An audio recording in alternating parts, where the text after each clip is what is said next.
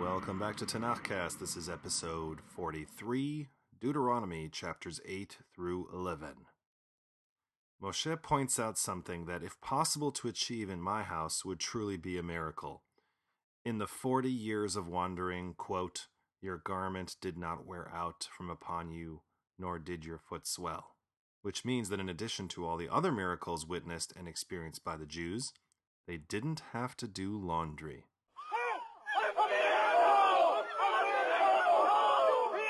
And then, when you add to that all the military successes to come, the possession of the land of Canaan, all the material comforts and plenty that come with it, Moshe warns the Jews, be careful that you don't let, quote, your heart become haughty and you forget Adonai your God, the one who brought you out from the land of Egypt from a house of serfs. Because you don't need a soothsayer or prophet to tell you what will happen next. Chapter 9 reminds us about the impending challenges, the sons of Anak, the giants who will array themselves against you, and how they will all be defeated, and how then you will be tempted to take credit for all the victories and successes and bumper crops and. In other words, when hubris sets in, remember, quote, not because of your righteous merit or because of the uprightness of your heart are you entering to possess their land, but rather because of the wickedness of these nations is Adonai your God dispossessing them from before you, and in order that he might uphold the word that Adonai swore to your fathers, to Abraham, to Yitzhak, and to Yaakov. You are to know that not because of your righteous merit is Adonai your God giving you this good land to possess, for a people hard of neck are you. Got that? It's not because you are worthy or good, but more because the indigenous peoples are bad, and God, like the Lannisters, always pays his debts. And then Moshe recounts all the stupid decisions and reprehensible behaviors, and the list is long. I'll spare you. And even into chapter 10, we're still talking about all the bad Jews, or at least the ungrateful Jews. Moshe is still rolling and roiling. Quote, and now, O Israel, what does Adonai your God ask of you except to hold Adonai your God in awe, to walk in all his ways and to love him and to serve Adonai your God with all your heart and with all your being, to keep the commandments of Adonai and his laws which I command you today, to have it go well for you? Here, Adonai your gods are the heavens and the heaven of heavens, the earth and all that is on it. Only to your fathers was Adonai attached, to love them, so he chose their seed after them, you, above all other peoples, as is this very day. So circumcise the foreskin of your heart, your neck you are not to keep hard any more, for Adonai your God, he is the God of gods and the Lords of lords, the God great, powerful, and awe-inspiring. But here's the interesting twist. What does Moshe demand of the Jews to fix things? What does it mean to, quote, circumcise the foreskin of your heart and soften your stiff neck? Take no bribes. Provide justice for the vulnerable, the orphan, the widow, the stranger. Feed them when they are hungry. Clothe them when they are exposed, because you were vulnerable and enslaved in Egypt. Remember Egypt? Remember how you got out of there?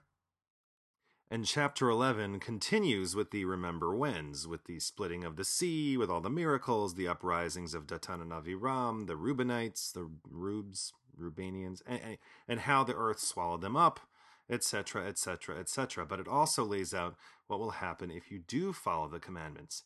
And the list is long and good. And the formula is so clearly delineated that it became a critical second paragraph of the Shema prayer. And it will be physically represented when they cross over the Jordan and stand on two mountains, where the one, Grizim, is the mountain of blessing, and Eval, the mountain of the curse. So, there's a lot to talk about in this week's portion. Let's get to it.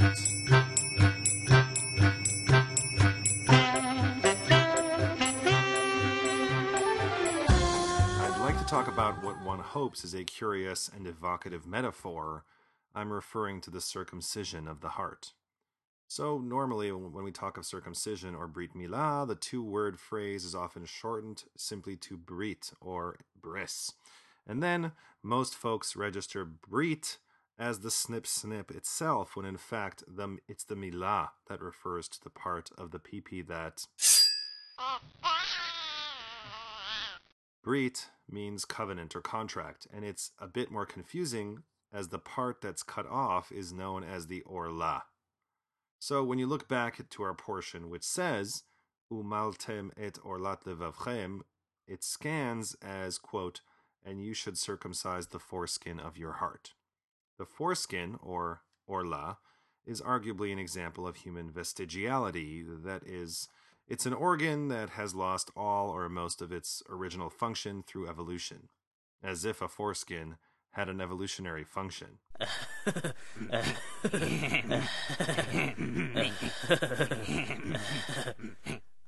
Imagine trying to teach about Brit Milah in middle school. Anywho, don't Google that, by the way, on Google Images. The thing about vestigiality is that although the organ or behavior appears functionless, it had one, and actually might have a function that we're not aware of, or provide the basis for a future new function. Who knows? Probably the best known example of vestigiality is the appendix. The vermiform appendix used to have digestive functions and perhaps plays a role in maintaining the gut's bacterial flora, but today it is synonymous with a postscript. It's an afterthought. But there's also the tailbone, and wisdom teeth, and the inside corner of the eye, and goosebumps, and palmar grasp reflex. That's when you put your finger or a pencil or whatever in the palm of a baby and the baby grabs it. There used to be a reason why we needed these organs or behaviors. Goosebumps would raise the body's hair, making you appear larger and scarier. Raising the hair also traps an extra layer of air, keeping you warm, except that we don't have that much hair to really make a difference in size or air capture, unless you're Hugh Jackman and Wolverine. So, yeah. The foreskin, I suppose, could fall into this category. It is a part of the human body that we could easily do without. Countless millions of Jewish and Muslim men across the millennia have lived perfectly decent and productive lives without a foreskin, although folks would argue that the same argument would apply to the pinky as well, and anti-circumcision activists would argue that the orla is not vestigial, as it has a function. Numerous functions.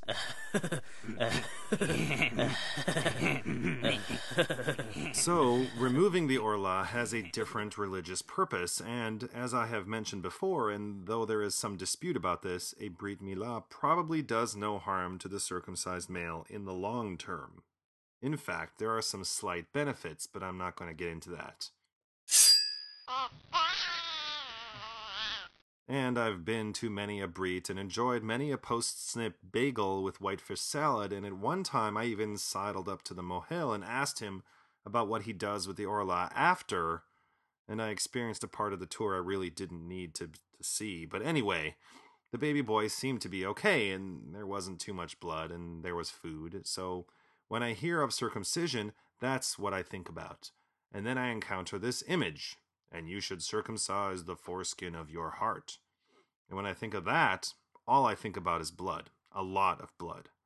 And I am not a medical doctor, but I was paying some attention in grade 4 when we learned about the circulatory system. And if memory serves, there really isn't a part of the heart that I could remove, not even a little bit, without causing a major malfunction, which would probably result in death.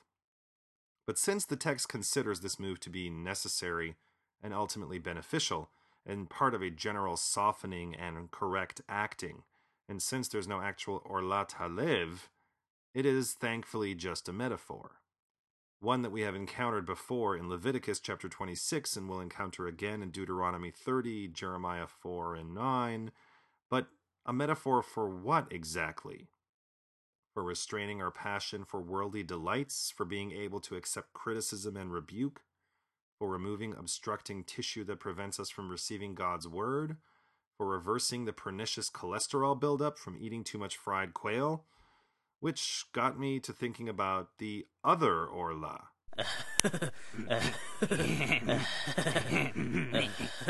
No, not that one. I'm actually referring to an altogether different orla, the one connected to fruit, Leviticus 19, verses 23 and 24. Now when you enter the land and plant any kind of tree for eating, you are to regard its fruit like a foreskin. For 3 years it is to be considered foreskin for you. You are not to eat it, and in the 4th year shall all its fruit be a holy portion, for jubilation for Adonai. This practice of leaving a tree for 3 years with its fruit unpicked is pretty sound agriculturally, but why call that fruit, that necessary and untouched crop, an orlah? Is it really superfluous, concealing beneath it an item of importance? Does it obstruct anything? If anything, it is essential for the health of the tree, and it conceals nothing, as the orlah fruit does not overshadow or muscle out permitted fruit on the branch. And it definitely doesn't obstruct growth, but actually encourages it in the future. Despite the negative connotations associated with the arelim, the uncircumcised, and by extension the orlah itself, the orlah is necessary, and a necessary step. It sets the stage for the ultimate fruition, and its removal is the penultimate step for that fruition. Whatever that fruition may be.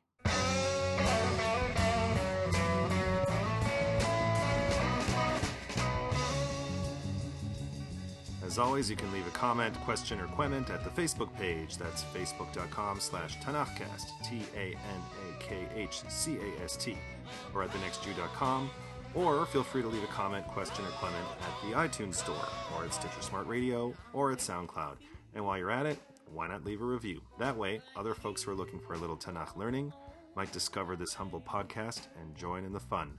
You're invited to come back and join us next week-ish for episode 44 on the book of Deuteronomy, chapters 12 through 15. Y'all come back now. Here.